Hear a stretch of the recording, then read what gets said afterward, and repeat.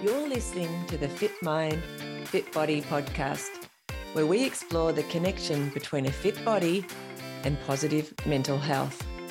And our big mission? It's to help 10,000 runners to develop fitter minds in the next 2 years. I'm your host, Michelle Frost. Let's get moving.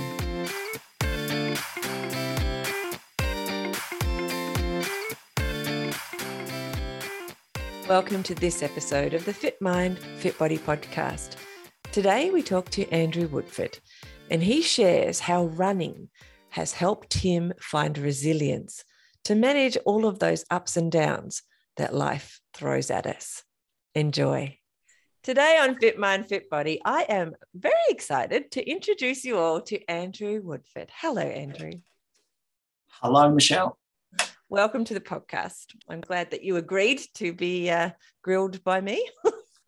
I'm excited, actually. I'm looking forward to it. I have been following him, and I thought, it'd be nice to come on one of these and I guess share my journey, share my story. And I'm very grateful that you invited me. So thank you. I'm really excited to learn about it. Actually, I love learning. I don't know your story, so I'm really looking forward to learning about it. So digging in is going to be fun for me too. So let's start at the very start. Andrew, where did you grow up? Oh, I grew up in the eastern suburbs of Melbourne. Oh, there you go.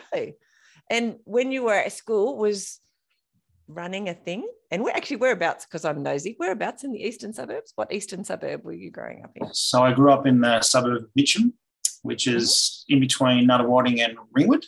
Yep. So sort of the, just the eastern suburbs. Yeah. Middle class, I guess, if you wanted to put it into some sort of class. Went to public school. Yeah. Do remember doing athletics at school. Hated it. It's funny. Yeah, I remember that. So when you were at school, you weren't particularly sporty. It wasn't like, oh, gosh, I really need to. This is a thing that I enjoy doing. No, I was I played AFL for the local footy club. Yeah. And I've always been a bit of a bike rider. When you're a kid back then, we're talking the 70s. So yeah. I'm an old bugger. So, we went everywhere on our bikes. That was the motor transport. A lot of freedom. There's no way you do what we used to do as kids. I was gone by the time 13 and 14. I was riding everywhere. Wow. So I was always riding, and got into competitive bike riding there for a little while, for a couple of years, so that was fun. Wow. Yeah. And so how old were you then? It would have been 15, 16. Oh, yeah. And I also then left home when I was 16. Yeah. Moved interstate, joined the Air Force. Wow. Oh, before you skip up to that, what kind of bike riding? Was it like road or? Yeah, road riding. Yeah. Yeah. Mm-hmm. All right. So then you joined the Air Force when you were 16. Yep, left home. How is that? Daunting, and it's pretty exciting. But I guess I knew I needed to spread my wings. Well, I didn't know, but my mum knew. So I needed adventure, and I needed to. And I was pursuing a trade. I was pursuing a qualification, and represented the Air Force in cycling. So we had inter-service sports in between. So you got selected on doing local races to represent I suppose it was the apprentice inter-service sport. So where we had competition between the Army and the Navy. So, I got to represent that. It was pretty cool. Did some That's really cool. Major road racing events. So, and that was all in Australia? Like you did all that in Australia? Yeah, in Australia. So where did you first go? Where did you do your training? When you were 16? Wagga. I was in Wagga. Oh, yeah. Wagga, New South Wales. So, yeah. And what trade did you do? I became what's called a motor transport fitter, so basically motor mechanic. Oh, yeah. And how long did you stay in? When you're 16, you have to sign for 9. Wow. So that must seem like ages when you're 16. Oh, it did actually. Absolutely. I remember now how long that seemed like it was. Wow. And in Wagga for a couple of years. I was in Wagga for a couple of years, and then you got posted out. So you did your training, qualified. Yep. So they condense everything that a normal person would do outside in 4 years into 2.5. Wow. With a high pass mark. You've only allowed 3 fails. If you fail 3 times, you're out. It's a lot of pressure. Yeah, a bit of pressure. Mm-hmm. And then we got posted out to an operational base and just began our working life. But, I knew probably halfway through that I was not going to stay in any longer than my allocated time. Yeah. And they're very clever. So it's 4 years training, so you're paid for +1 but less than 10, so you don't get long service. So if you want that, you've got to sign on for another 6. No. Yeah, so some nasty person sitting at a desk somewhere in Canberra. Came up with that. Absolutely. And so you did skip out. Well, you did leave after 9 years. That's what you did. Yeah. I was 25, and I was done. And I wanted to represent my country. I'm proud of it. I'm a proud Australian. So we did my bit, but I was over the whole, the auxiliary. You used to have to do a lot of other duties as well. So so things like that were a bit annoying. I had a bit of a life then. So so then I elected to get out in Hobart because I met my first wife in Victoria. Yeah. So the idea was to move. That's how I ended up in Tassie. So moved here 30 years ago, and the Air Force paid for the move. And you're still here. I'm still here. That's very cool. I want to go back to Melbourne now. It's nice to visit. I do like visiting Melbourne. I was born there, although I didn't grow up there. That was where I was born, and my extended family from there. But, right. Yeah. So I do like too much traffic, too big now. Yeah, so much traffic. It's crazy, actually. And I think we dodged a really, really good bullet from not being there for the last couple of years. So. Oh, totally. Yeah, being locked down so much. Anyway, my daughter was locked down. She didn't enjoy it. She came home whenever she could. All my family's over there, so. So you and I got to see it viscerally what it was like for our family, even if we didn't have to do it, which was. No, exactly right. Yeah. So there you go. That's the beginnings. Did you what was your favourite thing about was the Air Force, did you say? Yeah. Yeah. So what was your favourite thing about that time? Those 9 years. The favourite thing, I would say it set me up for life. Mm-hmm. The discipline that is put, ingrained into you, and a lot of other qualities. I mean, there was 10,000 applicants for my year, and from that they selected 160. Wow. And they did that through 3 days worth of medical tests, psychological tests, physical tests, et cetera, all around the country. So they had a pretty amazing psychological team because they only selected 160. And out of that 160, you're looking at guys that get on, even though we all got together, did our thing, and then haven't seen each other. We're just getting together for a big reunion. It's our 40th anniversary, 40th reunion this year. Wow. And you can pick up exactly where you left off. So they did a really good job of selecting people based on their psychological assessments. But I guess what it gave us was some amazing life qualities, which is discipline as one. Yeah.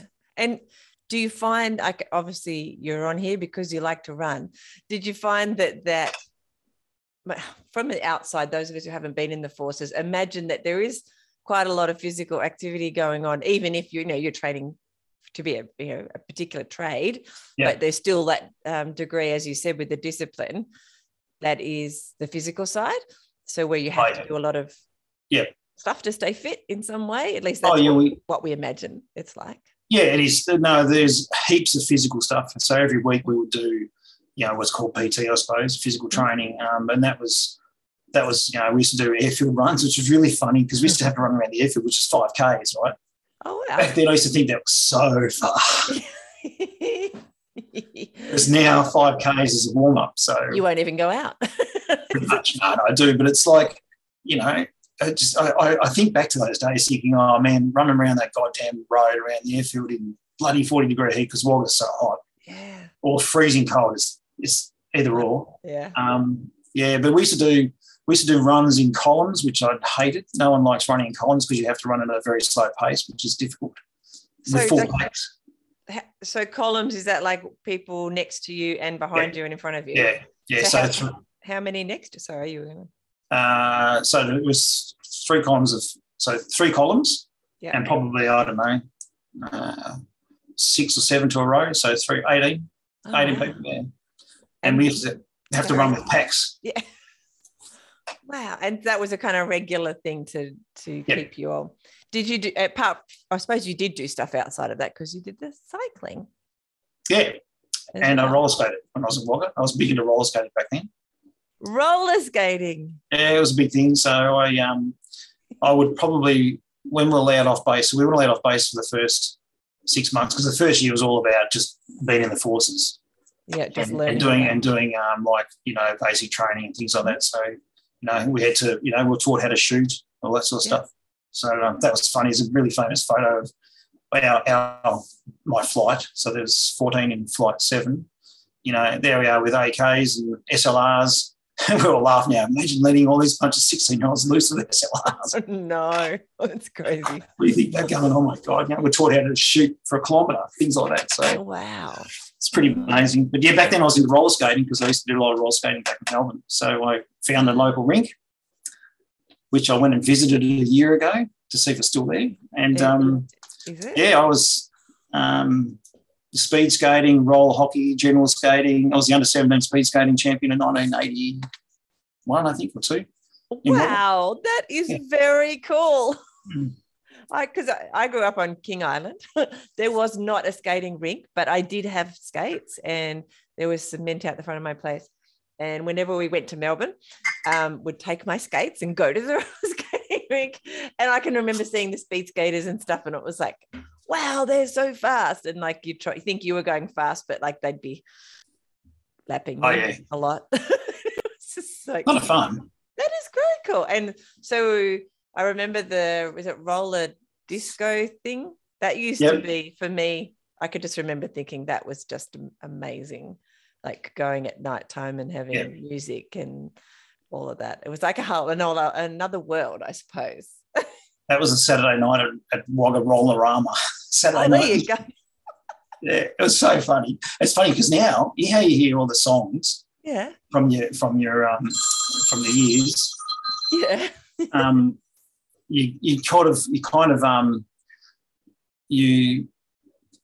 They bring you right back.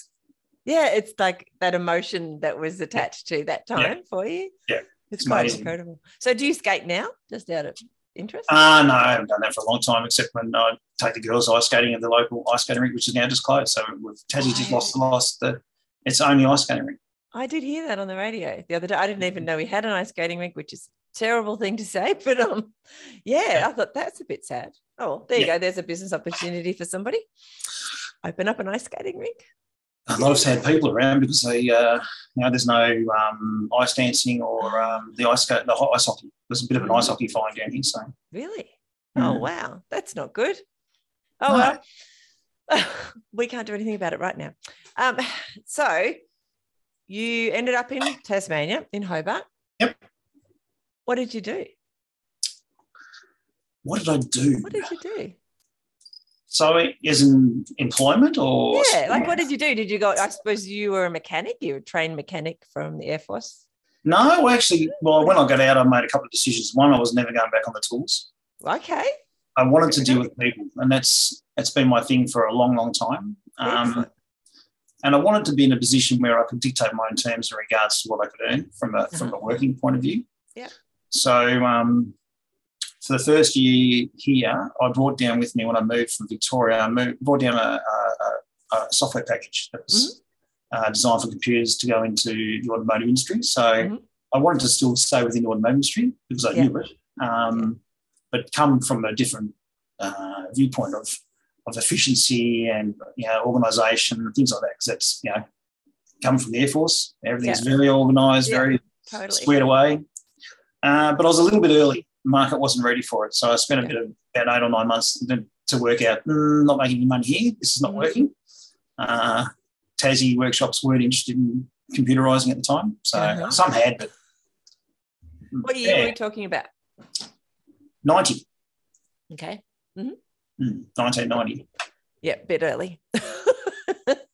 Anyway. Thinking about me running around as a digital coach in 2012, 2013, like trying to get Tasmanian businesses to go online. Yeah. I can imagine, 10 years earlier or whatever that was, 12 years earlier, the idea of anything kind of too techie takes a little while to turn this Titanic.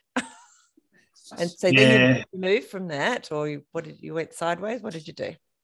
Oh, no, I actually thought about getting into real estate. So I applied for a real estate role and didn't get it. I was second choice. But he said, look, we put you on, but you don't know anybody.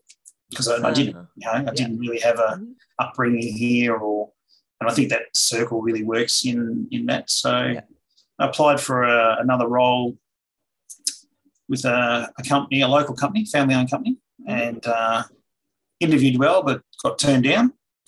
Oh. That's all right. It happens. I was a bit naive. It's like I've only ever had 3 job interviews my whole life. So this was the third one. About 2 weeks later, they rang back and said, actually, can you come back over? We'd like to have another chat. So I came back over, and turns out the guy they selected turned it down. Oh, no. Bummer for him. Great for me. Yeah. So then what happened? What kind of business? What sort of business was that? So supplying specialised chemicals into the automotive industry. Oh, yeah. And it was completely commission only. It's basically professional sales. Mm-hmm. And it was really, really green, really out of my depth. So I had to sink or swim or learn to survive. So, and you had to, because it was commission only back then. Had to provide, we had to pay our own tax, we had to provide a car, so I had to go into debt. Wow. Yeah, you get the job, but you need to go and buy a car for 6 years later. Oh, wow. So how did that go? You got through that, or? Yeah, got through that. Mm-hmm. And, so became quite, successful at it. Got promoted up to looking after new car dealerships, which is a different world altogether. And, those guys operate at a different level, but I could talk to them at their level. Once again, we talked a bit about personal development before. I had to, I learned, I did some personal development and I learned how those businesses operate, so I can deal with some of those, and won a few awards along the way. A lot, like seven state awards, top awards. So that's amazing. And so, what do you do now? Like this? Still actually working for that company, as well as running an online wellness business. So look at you. Yeah. So that was a family company, you said. So still is.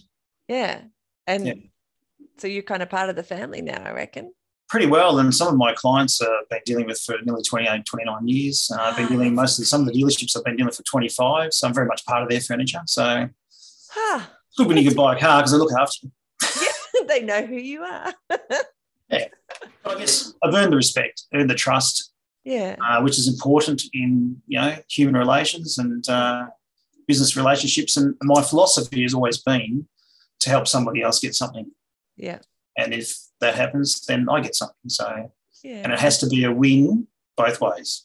That sales is really about being a good people person and being able to do just what you said, help both sides of the equation have a win.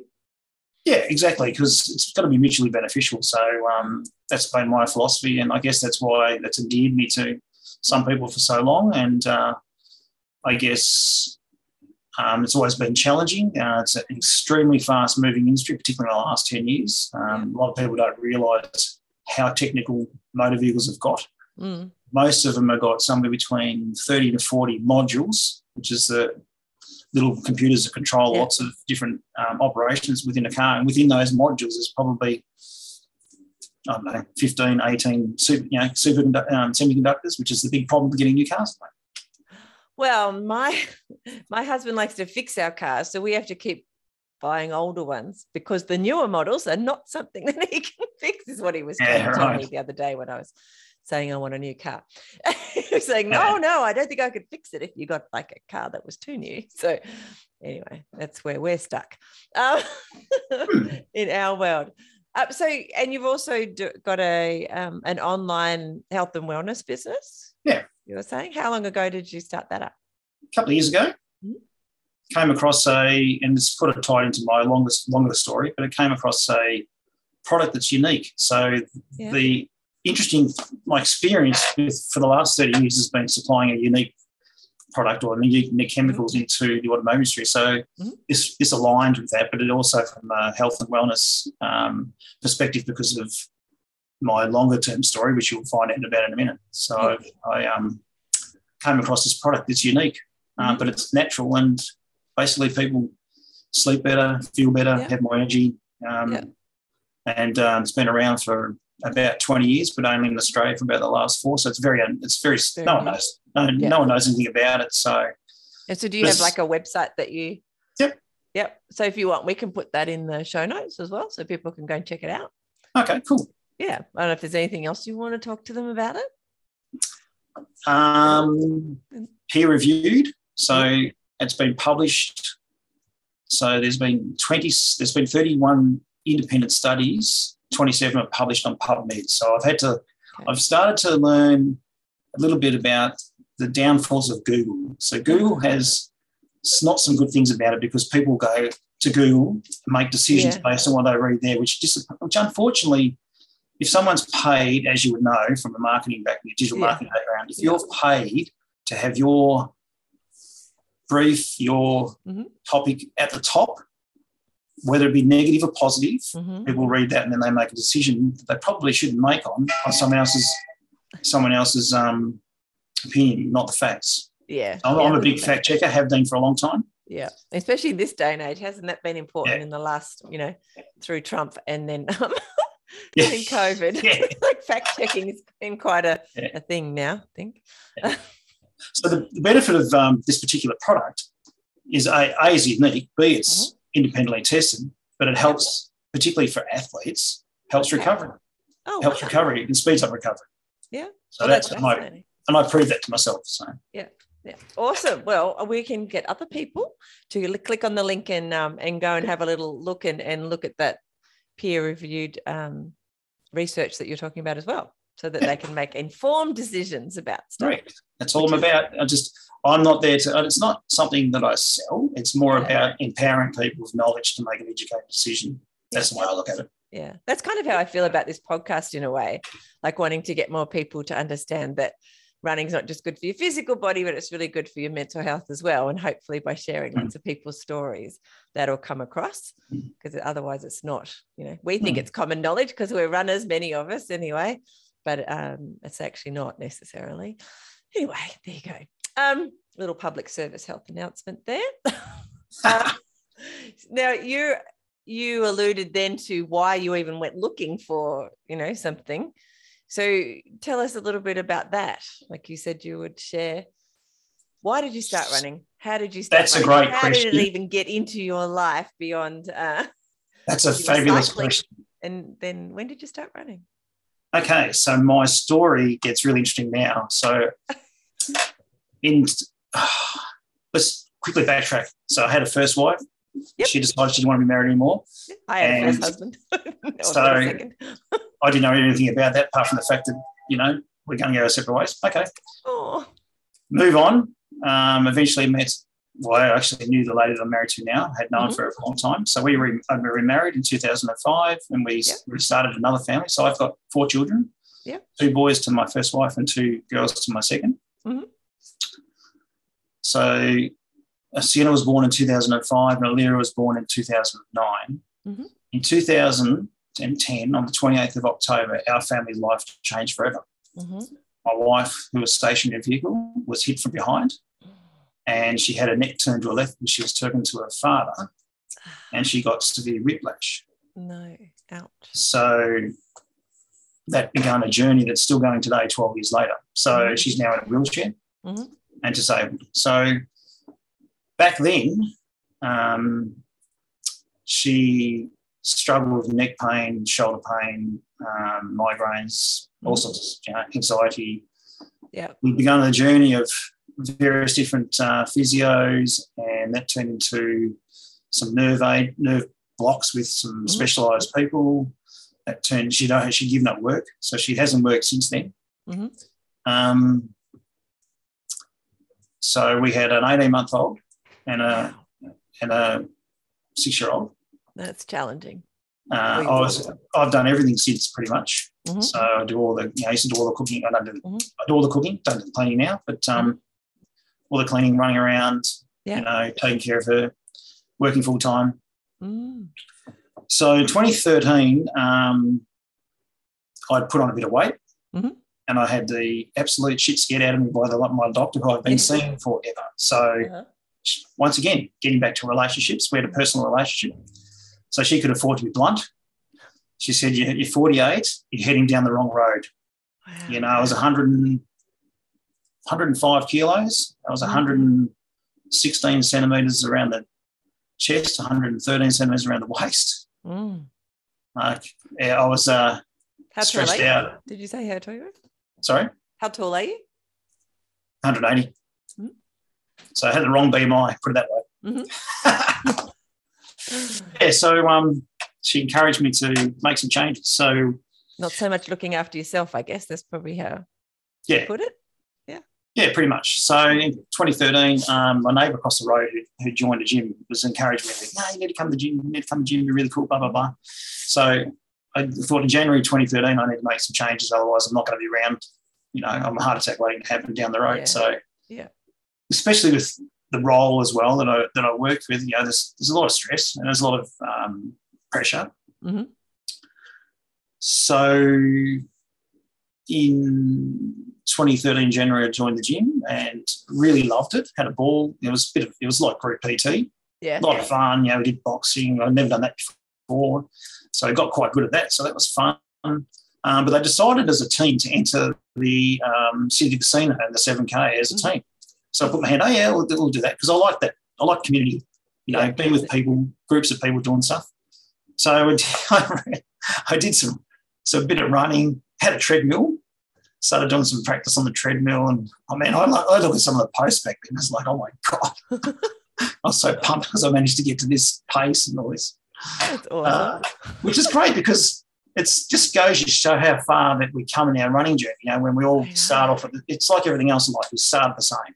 Yeah, exactly. Absolutely. At the beginning, your running journey is at the beginning. You've got to learn like any other skill. You got to learn how to do it and to persist with it and fail and play.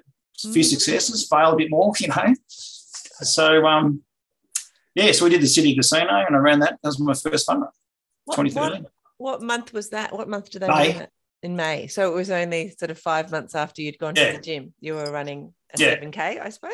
Yeah, it was a 7, And I think I did it in, I can't remember what it was. I was pretty pumped because I remember I ended up doing the event better than I had done. So I've been running on the treadmill, you see. Yeah. And I think I thought, if I get down there in 45 minutes, I'll be happy. And I think I did 39 or something. I was so pumped. Wow. That's awesome. Yeah. So the gym work must have also really helped with losing the weight and feeling stronger and all of that. Help my cardio. Especially over 5 months to be able to do a 7K. And that's awesome. Like if you think about it, to go from where you were in that quite a short period of time, really. I was just thinking. Yeah, so plus you feel good about it. So then the natural progression from that is to obviously work up to a 10. Like what's next? I think what's next? So I don't think I did morning that year. Maybe I did. No, I don't think I did. I didn't do morning. I think the first 10 was I walked Point to Pinnacle that year. Yeah. Mm-hmm. Never do that again walking. That's so hard. I always walk the last bit of that one. Like when I get to a stage where my running seems to be no faster than a walking pace and I can actually breathe if I walk. Yeah. I think my first 10 was the bridge run. Okay. Yeah. Or Canberra, one of those two. I don't know which one it was. Yeah. So 2014. The continuing to run after that initial thing, can you remember if it was crossing the line or that, these new friends of yours from perhaps the gym or from the running, they're like, oh, we're all signing up for something, and you kind of all join it together, or were you sort of just looking for that finish line fever? I don't know what we call it. There's a few people have said recently about, I just wanted to do it again. Like I crossed that finish line and I just felt so great. I just wanted to do that again.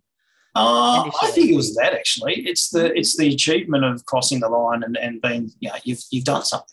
Yeah. As we all know, when you cross that finish line, it's the most rewarding and that feeling you get, particularly like something like Point to Pinnacle. When you cross that finish line, it's like, oh God, I'm so stuffed. But this was, the high is amazing. Runner's high, I suppose. We all know what it's like. Yeah, it's great.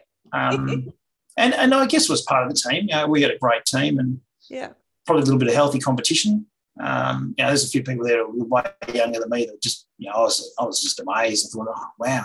That was inspiring for me. Yeah. Inspiring to do better.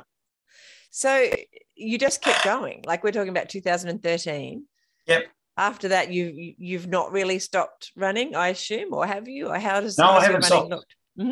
No, I haven't stopped. So this will be my 9th year of running. So I did the natural progression. Do the 7, do the 10. Okay, it's only a half. That's not that far. Then do a mara. That's not that far. Then do an ultra. So so over the next few years, it was. I remember doing Bridge Run, Lonnie Run, Lonnie 10. I did all the major ones. Yeah. I think I ran Point in 20. All the be over there on the wall. all my ribbons are there somewhere. I did the Point. I think it was 2014 or 15 was the first one. Yeah.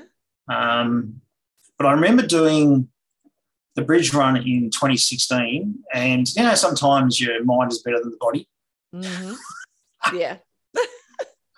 Well, if you look at across the finish line in 2016, I stumbled across the line because I was nearly passing out because I'd gone so hard, particularly in the last couple of Ks. Wow.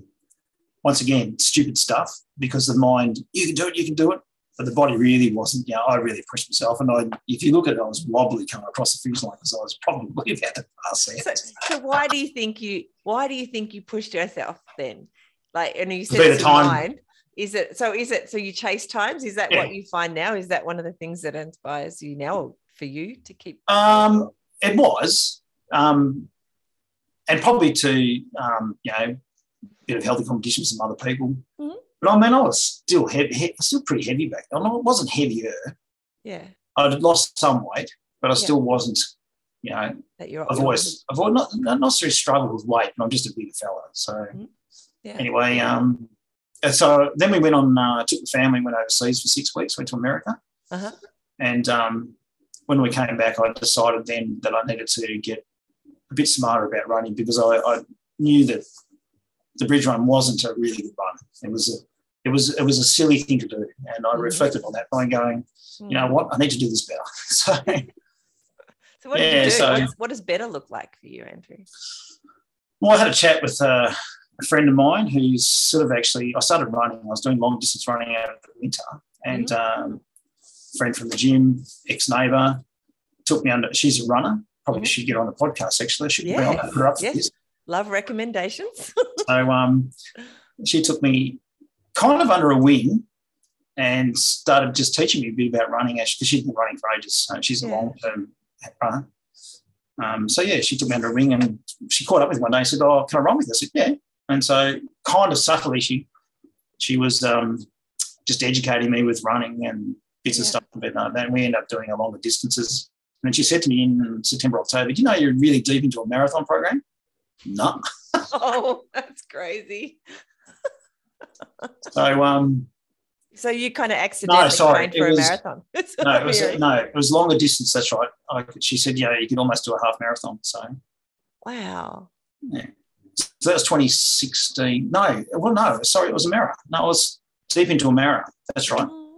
Because I'd already done the half. At Cadbury. That's right. So I'd done a really long run. And I did the half at Cadbury, and then I did the Bridge Run, and that was when I pushed myself because I figured, I'd done the half, so 10 Ks. That's why. This now I know the journey. That's right. So she sowed the seed. So started thinking about that, and ended up entering Cadbury for my first marathon. First event of the year was a marathon. 2017 then. 2017. Yeah. And ran it in 3:54. Oh my gosh, that's awesome. How did you feel? Stuffed. Apart from the physical feeling, how did you feel emotionally? Oh, amazing. It was I'll never forget that feeling because I've just run a marathon. Like all of a sudden, you're in that club. Yeah. Not everybody runs 42 Ks. So Yeah. It's a pretty special feeling. Although I have to say, and I don't want to burst your bubble, but once I ran a marathon, I suddenly realized that people were running even further, like a lot of them. Because your group of friends become people who run marathons or ultras, it's a weird thing. And it's suddenly normal. Yeah, totally. But I know we are it's not rarefied air, but or maybe it is. I don't know if you were to take the general population rather than, because you surround yourself by people who are like-minded as a rule. And so you end up thinking running a marathon's normal. I know when I first told my dad I was running a marathon, when I ran the first one, we had a dinner, just a family dinner, a few weeks before I was heading to Melbourne. Melbourne was my first one. And he actually was crying. He said, "You'll be the first person in my family who's ever done anything like that." I don't know if that's actually true, but his emotion at that time was like, "This is awesome."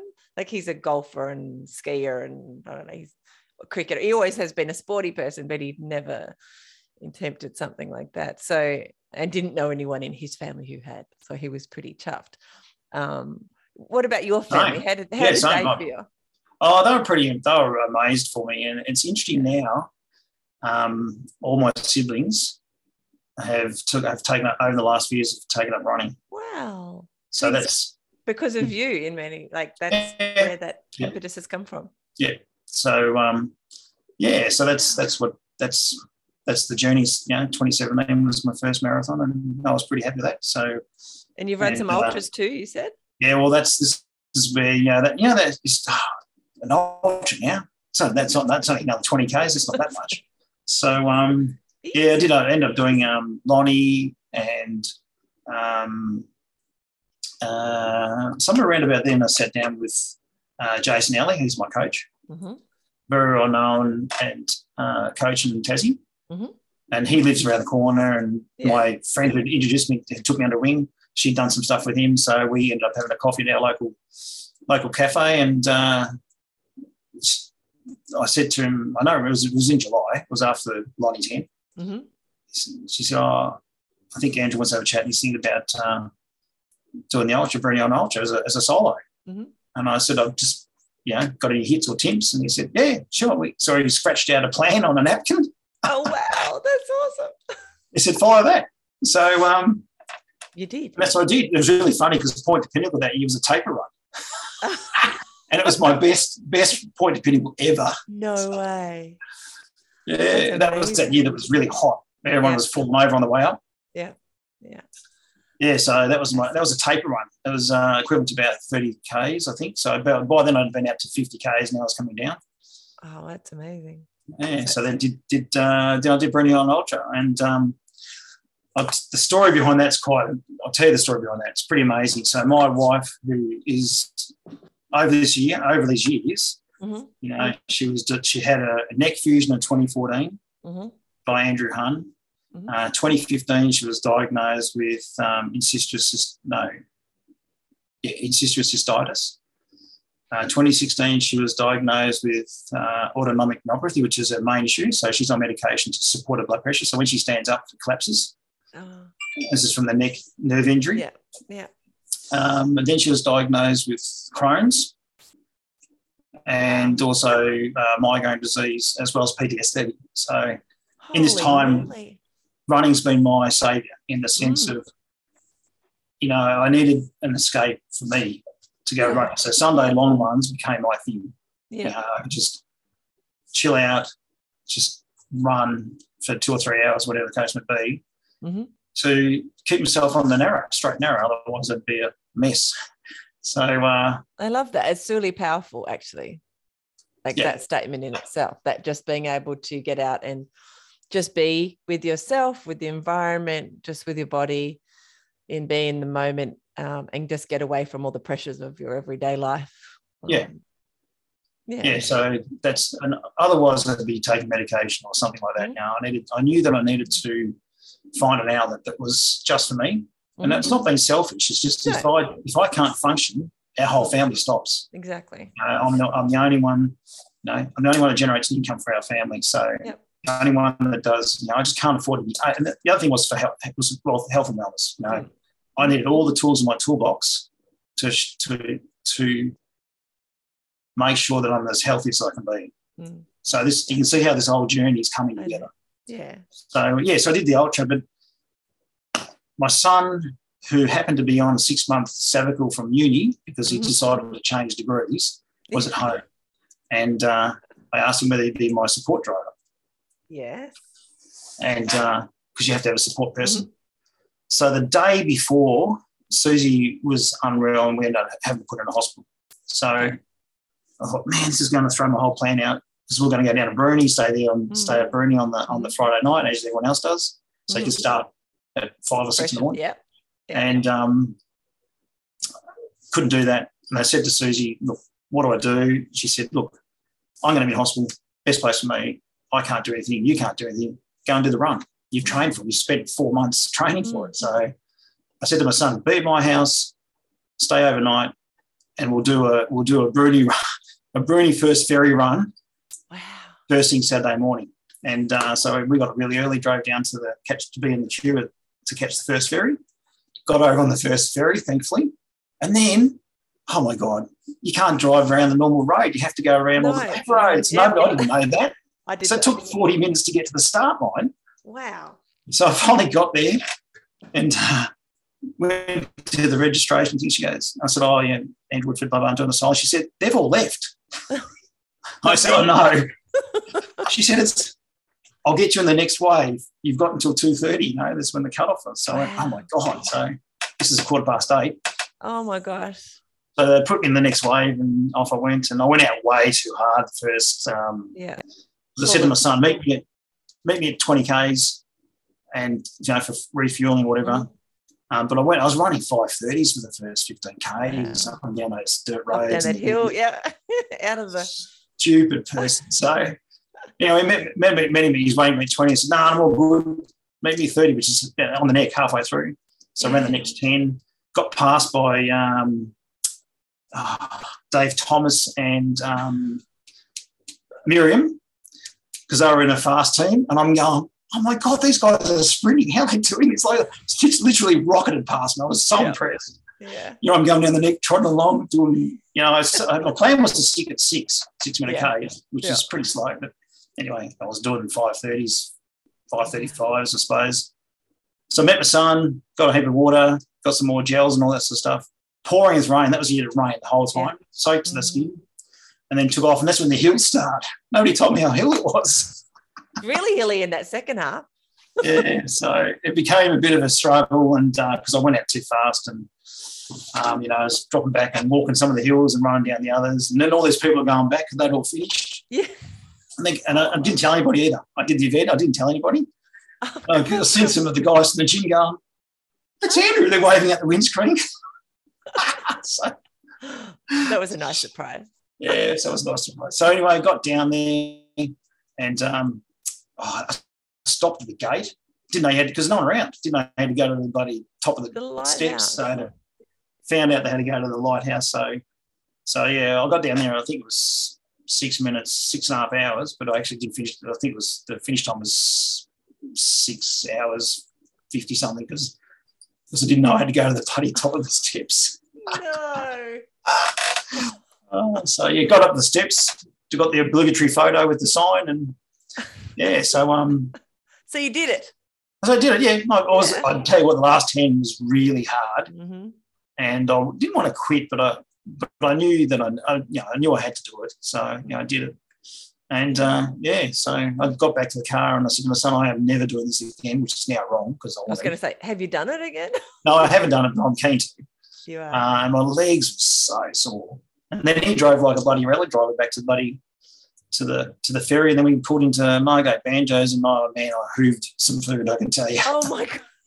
So you didn't even go around to? Is it Alona to the? No, I need to get back to the hospital, so I went. Yeah, of course. We pulled in there and had a real coffee and lots of food, and went straight to the hospital. And the interesting thing, what actually happened though, from that inspired my son. Oh. He took a photo in the post. It's just one of the best posts I've ever seen, which made me tear up, I suppose. Oh. And then he kept a photo of that in his uni room. Wow. So I don't know for what reason, I never asked him, but he said, no, I've got a photo of you coming up the hill, Dad. So whether that's inspired him for his studying, or he's now he's got really serious running the last couple of months. So, yeah. Isn't that amazing? I love that. Like, it's one of the things we talk about on the podcast, actually, like especially to parents and actually to people whose parents were running, but just that effect it has on children, on your children, even if they don't necessarily run at the time that you do or whatever. It means it's in their toolbox. Like their toolbox of life. Later on, they'll know, well, you know, mum, dad used to run or does run, and so therefore their DNA is in my DNA. I can run later if I need to as well, or whatever, you know, not just to catch a bus, but if I, you know, suddenly decide I need to get healthier or I want to get healthier. So I love that. Yeah, well, I think well, he runs now, and I've done a few 5Ks with my daughter, and she both my daughters are hypermobile because Susie's hypermobile, and they're dancers. But it's helped her with her. She does a lot of high energy dancing, so hip hop and stuff like that. So it's actually helped with her cardio. Oh, of course. But she's not doing a lot of running at the moment. But I wonder whether down the track it will. You know? Yeah. Oh, I'm sure it will. So, what goals do you have at the moment with your running? I've got a long-standing goal, and that's to break 40 for 10. That used to be one of my goals. I never got there, and I feel like I'm too old now.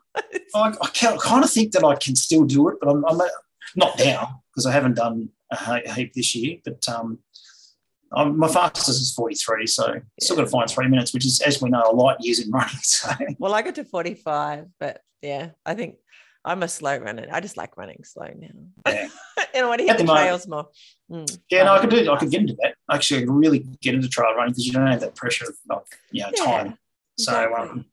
So, but yeah, no, I do. I just enjoy the running. I tend to do it. You know, I've got some long-term ambition goals of doing the Abbott series. What's the Abbott series? That's the 6 majors around the world. Oh yeah. Wow. You know, it's a bit of a, so that's New York, Boston, Tokyo, Paris, London, and Berlin. Yeah. Perfect. What a great goal. I love that. I love running tourism as well. Like that. Go to a place and explore it, either, you know, with running and going to an event and being part of it. And it's all really pretty cool. It's all stopped for the last couple of years, so you don't see much about it. But stopped a little bit. This little bug turned the world upside down, and it absolutely did. So you had this little bug earlier in the year, you were saying, before we got on? Only COVID? In the last couple of months, yeah. So recently? Recently, yeah. So I, as I just said to you at the start, my last run was around the 41 track in Melbourne a month ago. I'm sure there'll be people who will be really keen. Like, I've obviously been around the very outside of that during the Melbourne Marathon a few times, but not actually. Yeah, what you explain what you told me about the run that you got to do there. Well, I wanted to run exactly around the track. So because the main straight where the grandstand isn't actually, or it's part of it becomes a normal road, it's like a car park. Most people don't run around that, so I went around that, and they were dismantling because the 41 had been on the weekend before. Yeah. And so I came to the main straight, and there's cranes everywhere, and the guy with one of the stop signs, and he said, "Oh, hang on a sec." He said, "What are you doing?" I said, I'm trying to do exactly a lap. He said, "Oh, hang on a sec. I'll stop the traffic. You can run down the straight." So that was pretty cool. So I ran all the way down the straight and around the next corner, around the next bend. Did you feel like you have to run like really fast? I did actually. Because I didn't want to hold the traffic up, so I sort of did a bit of a pacey straight run, and that's hilarious. Yeah, it's quite funny, really. So you're also then you got COVID, and that's kind of slowed you down a little bit because we have to be very careful when we're coming out of COVID. Absolutely, and I mean, to me, it was just a head cold, but the cough was pretty nasty, and it hung on for a bit. And I found that the cold air tend to make it a little bit worse. So my coach said to me, "Don't get long COVID, just walk." So good advice. Fine, I'll listen to him, and because I don't want to get that, and I can't afford to get sick. Full stop. So so I've had a month break, which is actually been really good. I've just started to get out there about and go for a bit of a run. Yeah. So I'm actually looking forward to it. I'm actually hanging for a run. Everybody's running when you can't run. That's what I noticed. It's a bit like when you suddenly want a particular type of car, which will appeal to you. You see it everywhere. Like suddenly there's like whatever that model is, it's everywhere. It's like, what? When you can't run, everybody's running. Yeah. Yeah, I can see them, running along because I live just on the river. Yeah. And they run past. It's like they're doing it on purpose. Stop it. Yeah, stop. Go around me. That's right. So, okay, when you, in your normal running sort of time, how do you motivate yourself to get out? Like, obviously you've now run a number of runs which have required a running plan. So you know that you need to go out and do X, Y, Z, whatever the coach has set and whatever's in your plan. How do you do it on those days when you really don't want to go for different reasons? How do you get yourself motivated?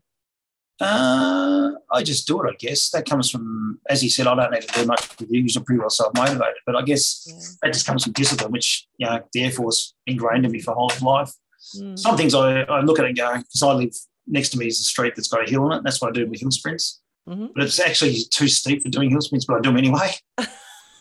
And I sort of go, this is going to be not fun, But I've learned the first few I nearly vomited because I was going too hard. And I posted on Strava, and one of the followers on Strava said, "Oh my God, I was coming down the hill. You were going so fast." So I've learned to, not go stupid. I've learned to do them at a pace that's challenging enough, but not to the point where you're going to throw up because it's done. Yeah. Because, ultimately, I think, there's two things there that it makes me think of. Not enough people are comfortable with being uncomfortable. And I'm sure the Force has helped you get over that and realize that being uncomfortable, especially for a goal, for an end thing, is actually a good thing. And being comfortable all the time is not good. But also there's that element of, if we don't enjoy some part of what we're doing, it's very hard to keep doing it. So there's obviously something even in all those hill sprints that you get a little bit of something at some point that you're able to focus on and say, whether it is, I just really like the satisfaction that I feel when I finished my hill sprints or whatever. Yeah, that's it. It's the satisfaction of moving and completed something and done it. Let's face it, we get our feel good endorphins. So I understand enough now about the human body and the chemical release from doing exercise. I mean, that's, we all talk about the runner's high. Yeah. You just feel, I do everything in the morning because I just haven't got time at night. So I get up pretty early and do stuff in the morning. It just sets you up for the day. Mindset's great, your focus, clarity, it's just, and you just feel good. You've got some, feel good endorphins floating around the body. So, to start the day. That's what I get. I love that. I love that feeling. I love the feeling of, I've just done that. I've just done a Mona run or, some, I don't like doing 2K intervals much. I struggle with those. But that's what you've got to be doing. I've got, all around me now in my local area, I've got, I know that's 1K to there. So I know if I do 2 of those and then do a 90-second break, then do another 2 and then, do 3 sets of 2K intervals sort of thing. Long runs, I do. I enjoy long runs though. Yeah, so do I. In the sprinting, I was just thinking, what do I enjoy about the sprinting? I was a sprinter at school. So I used to enjoy that. So I've got that memory, like that muscle memory in the back of my brain. But when I start do sprint work, which I don't do enough of, by the way, it's the first bit. I really like that initial bit before the lactic acid and everything kicks in. I really love that feeling of moving fast. Yeah. When you the no pain part. It's kind of like, it might only be like, I don't know, 10 meters, but I love that initial bit. And so, like you were saying, the 2Ks, when you're trying to maintain that kind of thing, that's that does actually hurt quite a bit. It does, yeah. As I said, I don't do enough of that. Do you are you still going to the gym and doing strength work as well? I stopped going. Well, COVID fixed up that gym, unfortunately. Okay. But I have two people that were left over from that gym that do PT now. Okay. So up until a few months ago, I've just continued on doing just PT. Okay, so you do strength work as part of your plan as well. Yeah, just strength work. Yeah, that's again very important. Yeah, it's just strength work, sled work, weights. But I do stuff at home now. So So how often in a week are you doing something? When you're not getting over COVID. I would do Well, my normal plan was I'd run 4 times a week. Mm-hmm. I sometimes would do extra things. I'd throw in extra ones. I have a little Saturday morning thing. I just go and do 5Ks, not a park run because it's too late for me. But I go and do a park run and get a coffee. And I've got this 5K circuit which I just do. It's on the beach. Yeah, it's great. I follow up with a Sunday long run. Monday's usually a rest. Tuesday might do some intervals or sprint work. Wednesday's strength. Mm-hmm. Thursday could be sort of like 8Ks. Friday's a rest. Yeah. So, but I've thrown in the bike this year. I've got on the bike this year. So first again, wow, that'll be great for you. The bike out. The bike I had for 10 years and hardly ridden. So, do you know how much the bike technology has changed in 10 years? A lot. I was just thinking it's probably heavier than most of the bikes. It's actually aluminium frame. It's very light. My wife bought it for me from off one of her friends' husbands who was back then he was into the best of everything. So it was top of the range back then. So it's pretty light, but I've really enjoyed that too. Wanted to do less impact, but keep the cardio up. So, and it actually, Jason was saying how much it actually helps running, which is true because your cadence becomes very set because of, you're cycling and you're keeping that cadence. Both legs are doing the same thing. So, so for running, it helps to keep your cadence pretty well spot on. So whether it's fast cadence or slow, but it's very consistent. Interesting. I should get my bike out. Do you run with people much? Like I know you've talked about a couple of people. Not often. Mm-hmm. Not often. Occasionally. I've got a few people because I do it so early. Mm-hmm. But occasionally, I do. I like to go and run with some people. Be good. Yeah, I imagine. And mostly you like to run on the road, or that's sort of how it's been at the moment, or do you mix it up with trails as well now? No, I mixed it up with trails and the beach. Mm-hmm. In the sand, the soft sand. That's try to do the hard sand. Sometimes I go down to 7 Mile Beach, which is, if you measure it, it's 9 Ks from one end to the other, so you can do 18 Ks. Yeah, that's all right. That's not too bad at all. Boring as batshit because it's just beach, and it's just a straight curve. Yeah, and you can see the whole thing. That's always. I think it's 9 Ks from one end to the other, but it is. So. That's crazy. Oh, beaches are part of the Convicts and Wenches beach. Beaches, there's lots of beaches, but one of the beaches is along to Baker's Beach, and it's 7K in one direction, then you turn around and come back. So it's 14K. Just on the same beach. It's like, right. And that's like in the middle of their 52K. So it's like, whoa. Oh, anyway, so you have to come up and do that at some point. Do you listen to stuff when you're running, or are you just with your thoughts? A few years ago, yes. I was running with, I listened to mainly either podcasts or personal development. Yeah. Mm-hmm. A great time to be, you can choose through some books, long runs. You can. But of the last probably 18 months, I've just run with nothing, just listen to my breathing, getting the smells, listen to the nature. I find the running on the beach is quite cathartic in the sense that listen to the waves and and I find that really relaxing. So that kind of being in the moment. There is a name for the kind of sounds that we have in nature, like rain and waves and things like that. You can Google it and go on YouTube, and people use it to go to sleep. Those kind of sounds. I'm trying to think what it's called. There's a term for those sort of sounds, and people use it to, for calming and relaxing and going to sleep and things like that. So luckily you don't fall over when you're out there running on the beach. It's just a nice, relaxing sort of time.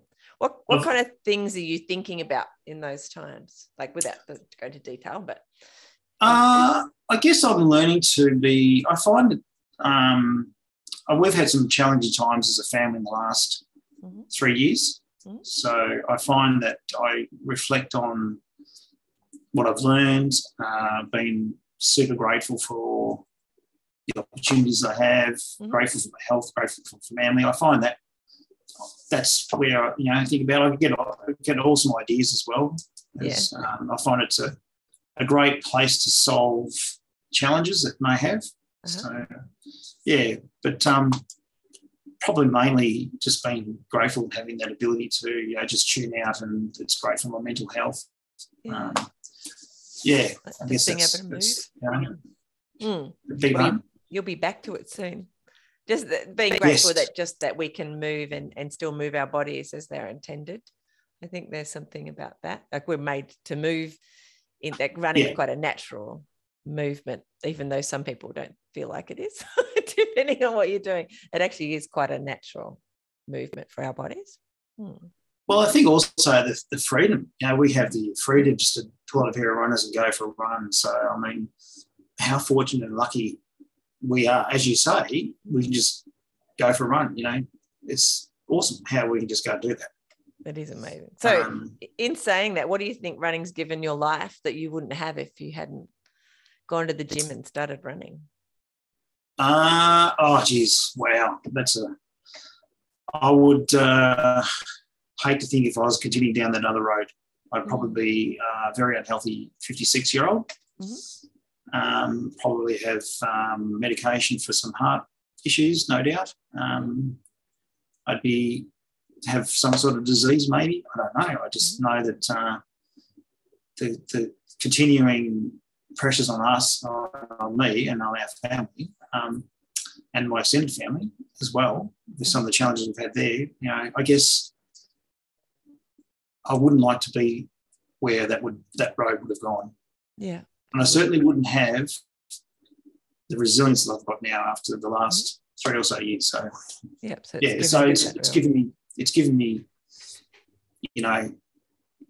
much, much better focus, clarity. I know what I need to do, but also resilience.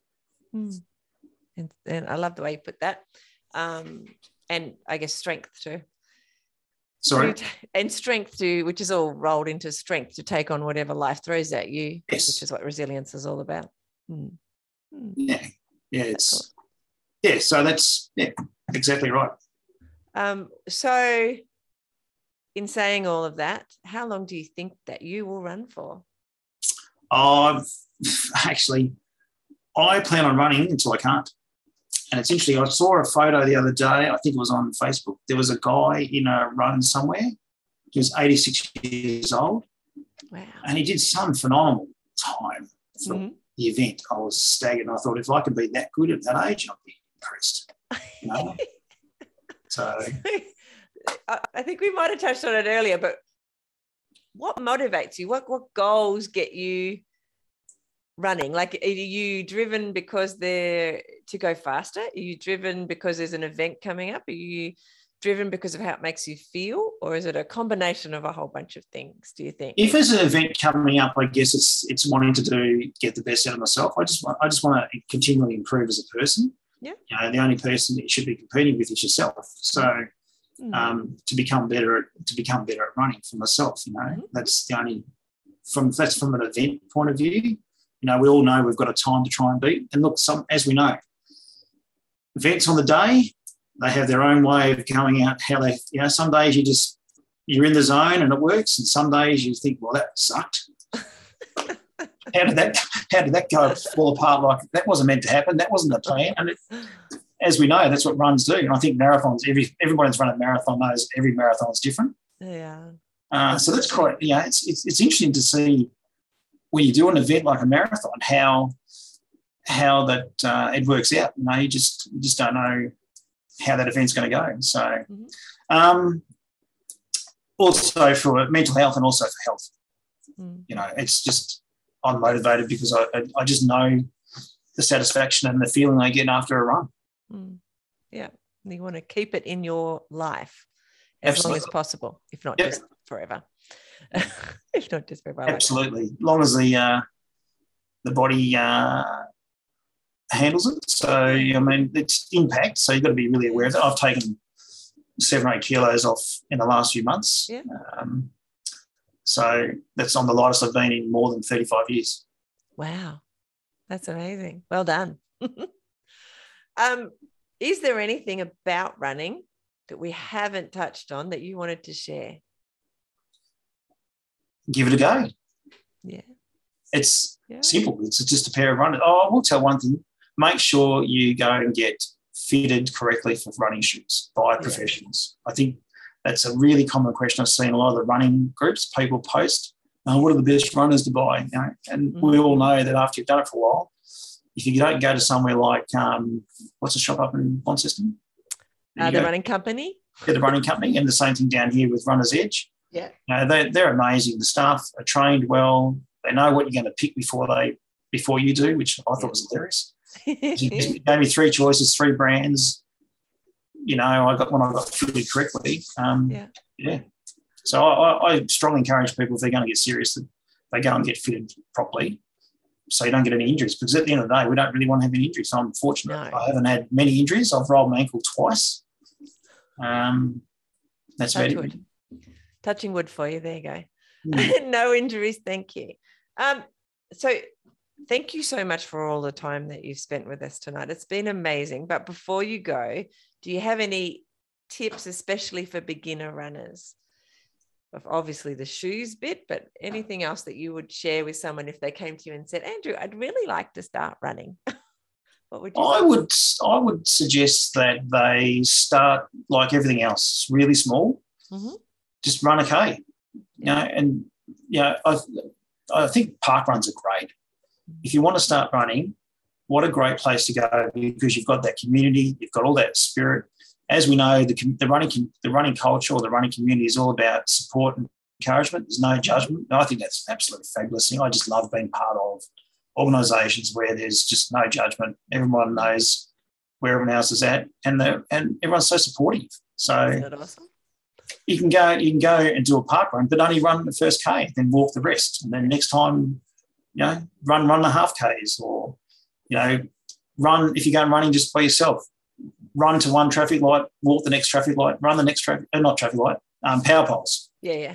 That's a great way of building up some experience and distance, and starting really small. So you just can't go and run 5Ks the first time if you haven't done it before. You just won't be able to walk the next day. So. And we want you to keep coming back. It's a consistency thing, isn't it? It's not like some people are a bit overly ambitious and then wonder why they can't walk. So that's so true. I mean, if your body's not conditioned to it, then it's not going to be able to cope. So so do it slowly. I just thought of something then when you were talking. The people that you work with, this family business, have known you for a long time, like almost 30 years or something. They've known you so pre-running and post-running. What do they say about your running? They've been really supportive. So the owners, I see him on the beach quite regularly, so I'll stop and have a bit of a chat to him, and he goes, "I wish I was 30 years younger. I'd be able to do it with you," sort of thing. And I think there's a little bit of not envy, but he's been really positive, really supportive, and most of the other guys don't say much, but I look at it and think heart attack waiting to happen, heart attack waiting to happen, heart attack. No, I shouldn't. No, I'm not like that. But they're all, the older ones are all carrying weight. Yeah, late 40s, early 50s. So, I'm not. Yeah, and that's a good choice that you've made, I would say. Well, that's it. Life is all about choices. So I chose to, for the reasons I've shared, is to be as healthy as I can. Yeah, and it's not just that's the primary reason. Whole family. Yeah. Primary reason. Yeah, I love it. All right, Andrew, again, thank you for sharing your inspirational story. It has been a delight to learn more about you. Do stay on after I say goodbye on here. But again, thank you for sharing your time. I do appreciate it. Oh, I'm overwhelmed. Thank you so much for having me. I really, really enjoy the chat. And I hope, my story inspires other people to pick up some runners and go and have a run.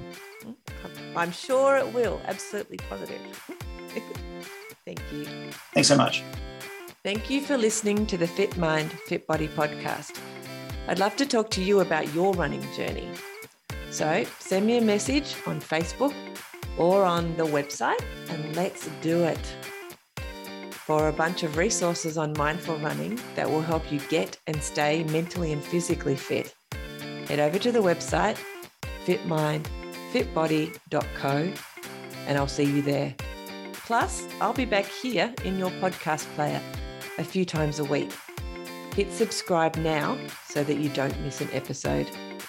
And before you go, I'd really appreciate it if you'd leave a review. It'll help more people to find the podcast and get inspired to start running. I'll see you soon. Bye.